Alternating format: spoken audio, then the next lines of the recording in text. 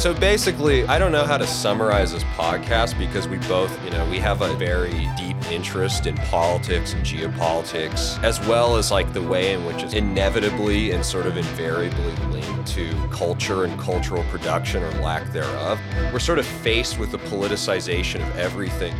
The fabrication of the self as art and as cultural production in this almost sort of like Gnostic sense has become everything. If art is this ultimate illusion, as religion has become this sort of like illusion, then wouldn't it make sense to bridge all things and see all things as art in this really bizarre way?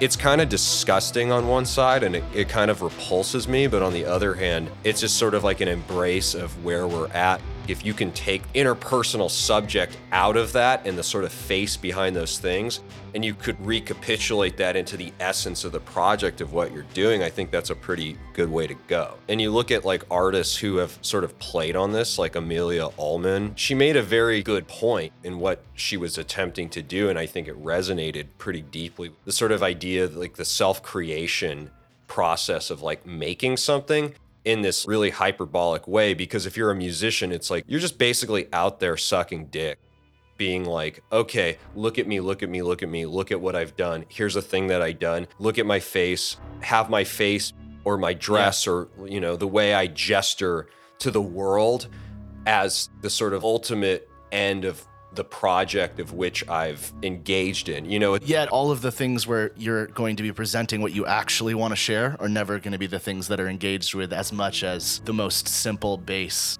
selfie, concert pic. You get that confirmation of that's what they want.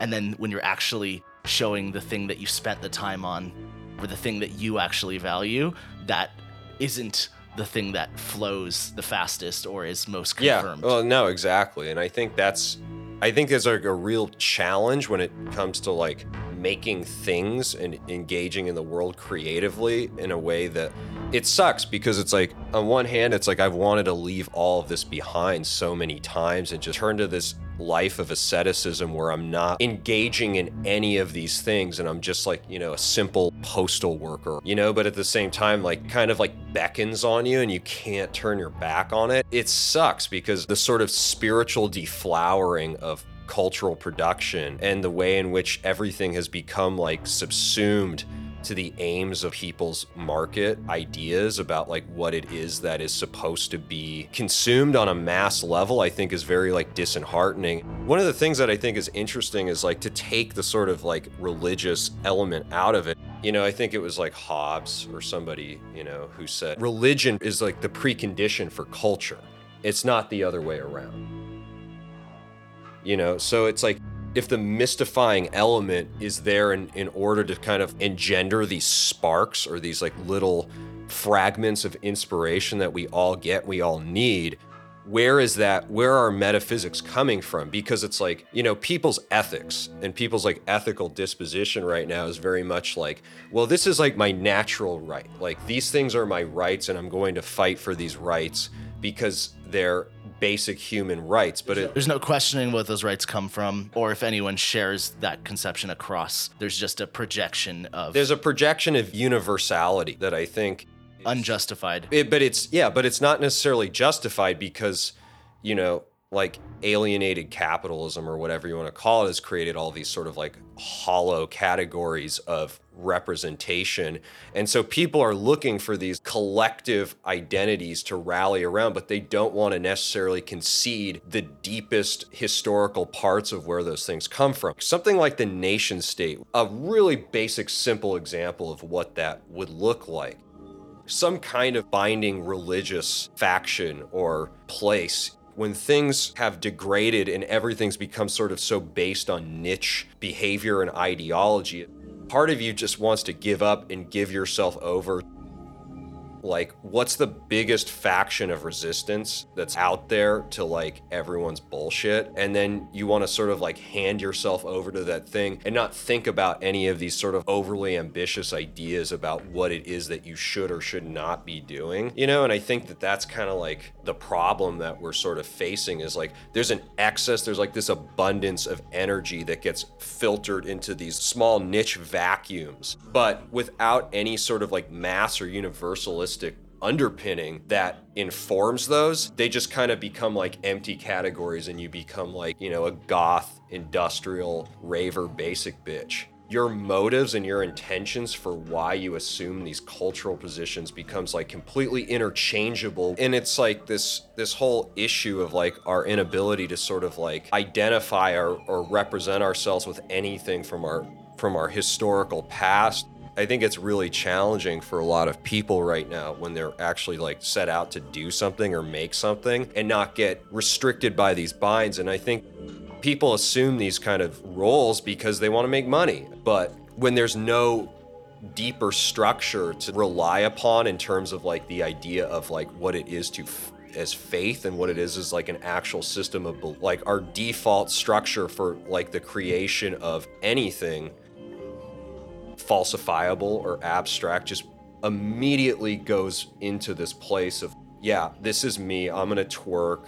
You know, it's like, I may be like a goth chick, but you know, I'm gonna rub my tits in your face and I'm gonna show those off as like a part of the pastiche of like what it is that I'm trying to represent, completely devoid of any actual origin of where those things might come from. And also there's this antithetical issue that we're dealing with in terms of like morals and ethics. And I think we haven't really updated that playbook. We're still going off of like the Victorian model of like Puritanism.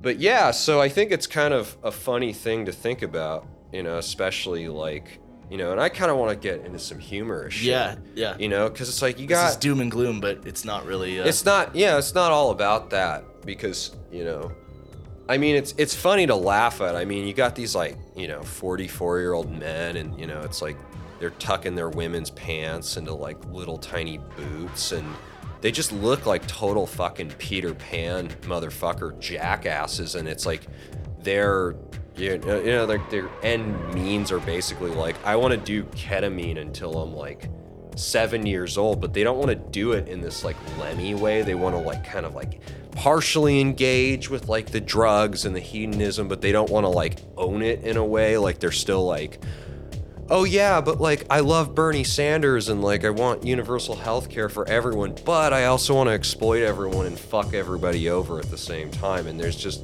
so many different like smoke screens and like factions of dissonance within like people's like belief systems and like politics, and it just kind of gets to be like this like fucking sick joke, you know, where it's like, I can see that you're a fuck, you know, like I can clearly tell, like suss that out, like what you're doing, what you're trying to accomplish.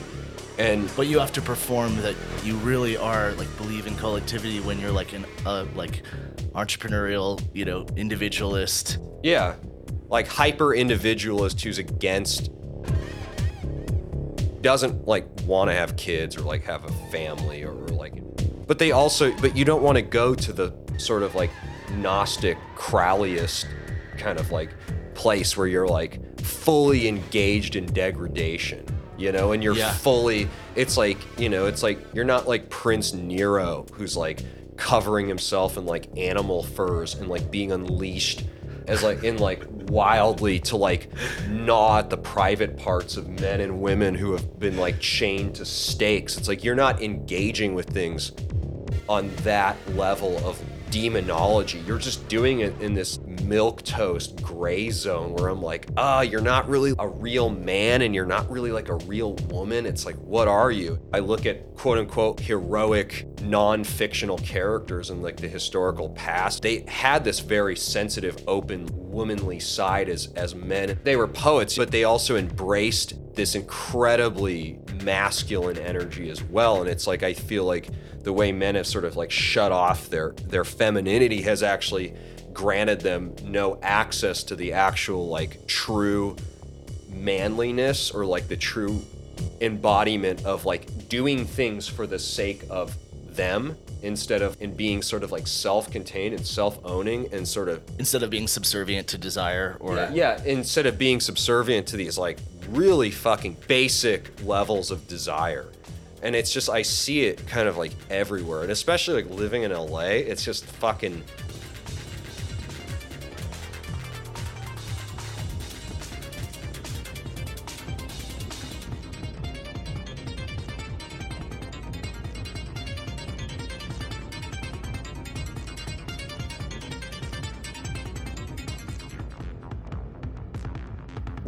like to call like the art world like, you know, even like this sort of like Gnostic satanic cult of, you know, of self and of like self-made caprices and like patronage is almost like giving it too much credit, you know, in a certain sense, because like they honestly they're not dancing with their demons hard enough. Yeah, they're very restrained. They're very restrained in the way in which they dance with these sort of like nefarious things. Like they're like, it's the spiciest thing is their funding sources. Yeah, exactly. That's about as spicy as it gets. Like, but their actions are still very tame. They're very neutered. So it gets to this place where it's like, you know, and it's like we think, you know, we like Christopher Lasch a lot. It's safe to say, who's a moralist and who's sort of like a cultural idealist in many ways. But I think that there are different. You can't universalize people in that way. So like for every sort of like well-oiled functional society that's rooted in sort of like, you know, the will to life through like reproduction of the family, through methods of like food or shelter, which is kind of like where I kind of see myself as like embracing forms of like, you know, leftist economics, you know, in like far left things, but it's like to what aims, as the masses need them, as like will to like life and to like further reproduction, you know? So I think it's like, if we're just doing these things for the sake of... It's not about letting every single person be the Marquis de Sade. Like, that's not the goal, but there's always going to be outliers. And if you have a functional system of like unified ethics, then you can also have its most far forms of transgressors in like these small enclaves at the same time. But we can't even have those. We can't have those because everyone's in this middle ground of like, it's just like basic bitch hedonism. Yeah, I'm going to like actually have 8 wives and I'm going to actually parade them and I'm going to actually like do whatever the fuck I want. It becomes this thing of like, no, because I'm so worried about, you know, disrupting the sort of false idea of egalitarianism. And that's partially where it comes down to, is like, it's funny that like capitalism has like actually homogenized things to the point where like we've actually denaturalized and created like so many like artificial hierarchical structures that like true transgressors and like pirates and like actual outcasts, they can't exist and like take in the world as they see fit. Gay bathhouse versus pride parade with FBI float. Yeah. Totally. It's like, it kind of brings me back to this time, like when I first moved back to LA, there was this like really seedy underground nightclub called the M Bar. And it was this really great time because, you know, you had drag queens and it was run by this like Korean male prostitution like crime ring. You know, and the leader was this like female Korean opera singer from Seoul who like would sing over these like demented house tracks, and like it's just something felt like genuinely, you know, even though it was debaucherous, even though there were drugs out in the open, even though it was went till 6 a.m. on a Wednesday night in this strange piano lounge, there was something that felt vital and actually real about it. And it was actually a really fun thing to sort of like engage in, you know, to engage. If you're taking a fascination in things that are like actually like super fucking profane. Like, I had a gun pulled on me out there. Like, I mean, all kinds of crazy shit. And it got raided. But it's funny because it's like now you have these fuckers who are like paying off the cops, but it's like, you're like some dickhead with a man bun and you're just some like white pussy. You know, like you're not going far enough. They're so unaware, you know, and to an extent we all are. You know, I'm very unaware of like my own limitations towards transgression, or I wouldn't be fucking making music or engaging with aesthetics to begin with. Like, obviously, like, I'm fucking deluding myself and I'm a fucking retard like everybody else, you know, like I'm an idiot, you know, and I think it's good to acknowledge that.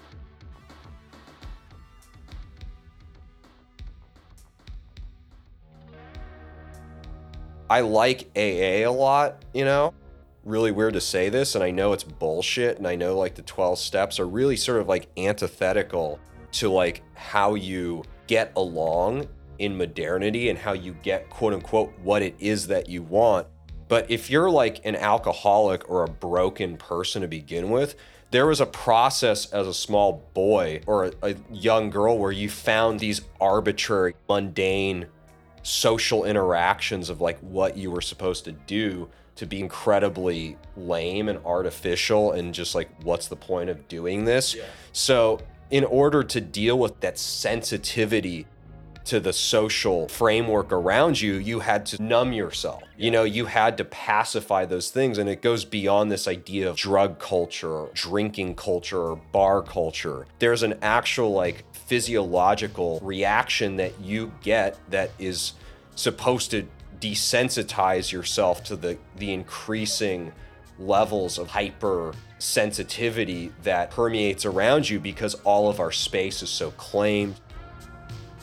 And everyone needs the numbness. They're just getting it from different places, and yours is just focused with, you know, Yeah. And I think that that's kind of this thing where it's like, so what do?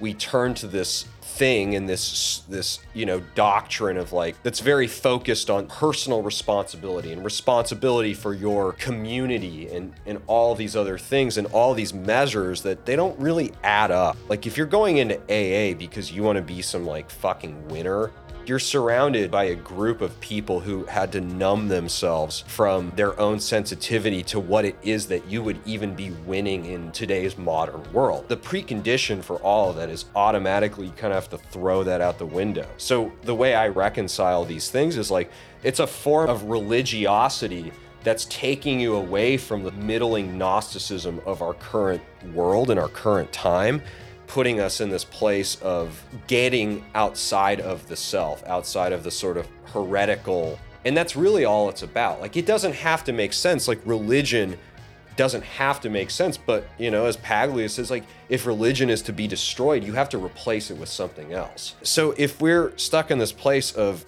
middling secular humanism, liberal humanism, the sort of religious element of the West, especially within like urban cities, which are sort of the centers of cultural representation and cultural production, because obviously, you know, you have like a lot of like Baptists and a lot of people in like other parts of the country who actually have these strong, you know, collective universalist beliefs. But AA is like the closest thing to like fellowship that urban alienated people are going to get. It's an amazing version of that. Oh, totally. That's the only reason why I love it, is because it's like, it's sort of fulfilling that like communalist function that Jacques Ellul and Christopher Lasch like wanted to do through reclaiming Protestant historicity of your culture and your society and the place in which you came from. But instead of it being the thing that you came from, it was the place you found yourself as a part of this process of alienation and the sensitivity towards that alienation that you were actually able to like become reborn, you know, in a sense. And I think that that's really, really important. And this is like why I'm going to talk about, you know, I'm in AA. I know it's a fucking anonymous program or whatever, but I'll talk about it. And it's got a good amount of ideals in the sense of it does have this belief in the possibility of salvation in the sense of like, yeah, I mean, I grew up with, my mom was in AA. And so I, went to meetings with her and kind of like felt it as a theological structure to grow up within. And I felt it with the way that she would act towards strangers. And those acts are completely identical to what Christians do in the positive sense of, continuing to believe that someone can escape something and offering your hand to them and letting them, stay at your home or like lending them, your time, knowing that they could fall again and you would still help them. There is, and it's kind of goes back to, I think, But then they could fall at any moment. That's the other cool thing about AA. It's not like people, yes, there's old timers that can be very like, crotchety or something, but it's still like everyone acknowledges their weakness. Yeah.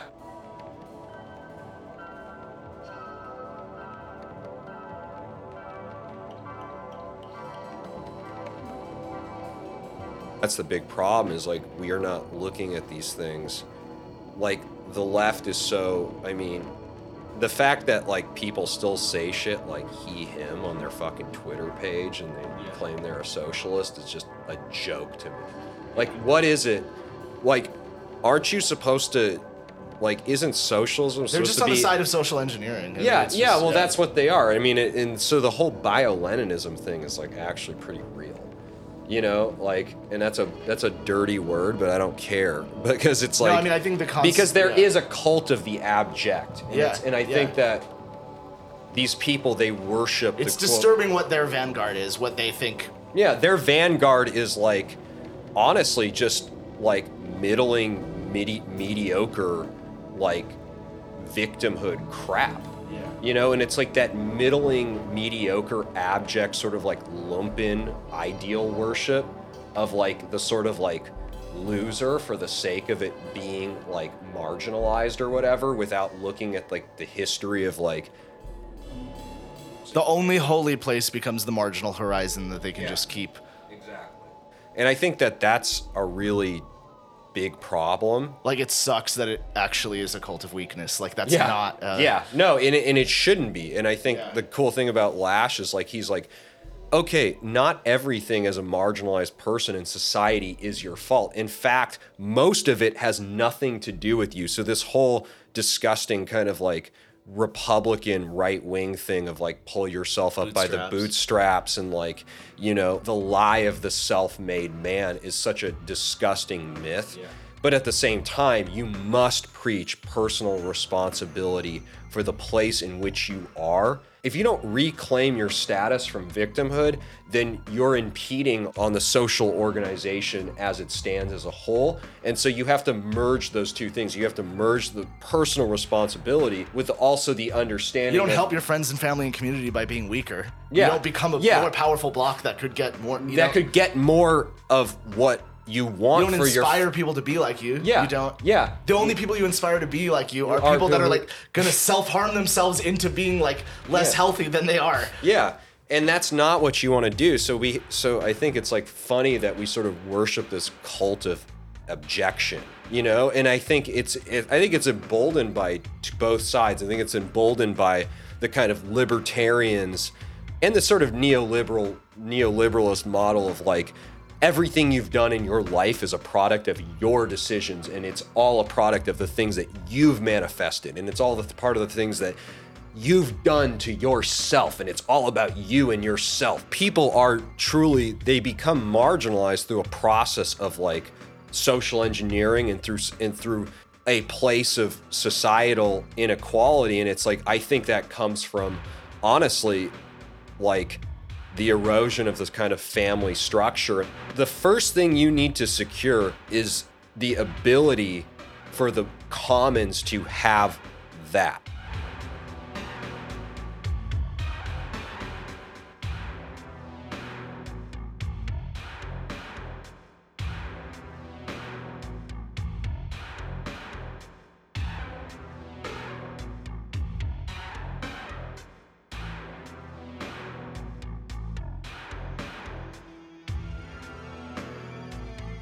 So the music we've been playing are releases from Contain, which is also sort of like a musical imprint label deal, but instead of like focusing on like marketing and, playing these kind of like, music prescription game, that I feel like a lot of people play. We're just kind of like, yeah, we're gonna make some tracks, we're gonna make some music, and we're gonna like throw it over a podcast, or like use it for like a video of some sort, or use it for some like installation piece, or play it in like a public forum, and kind of have it as it enters these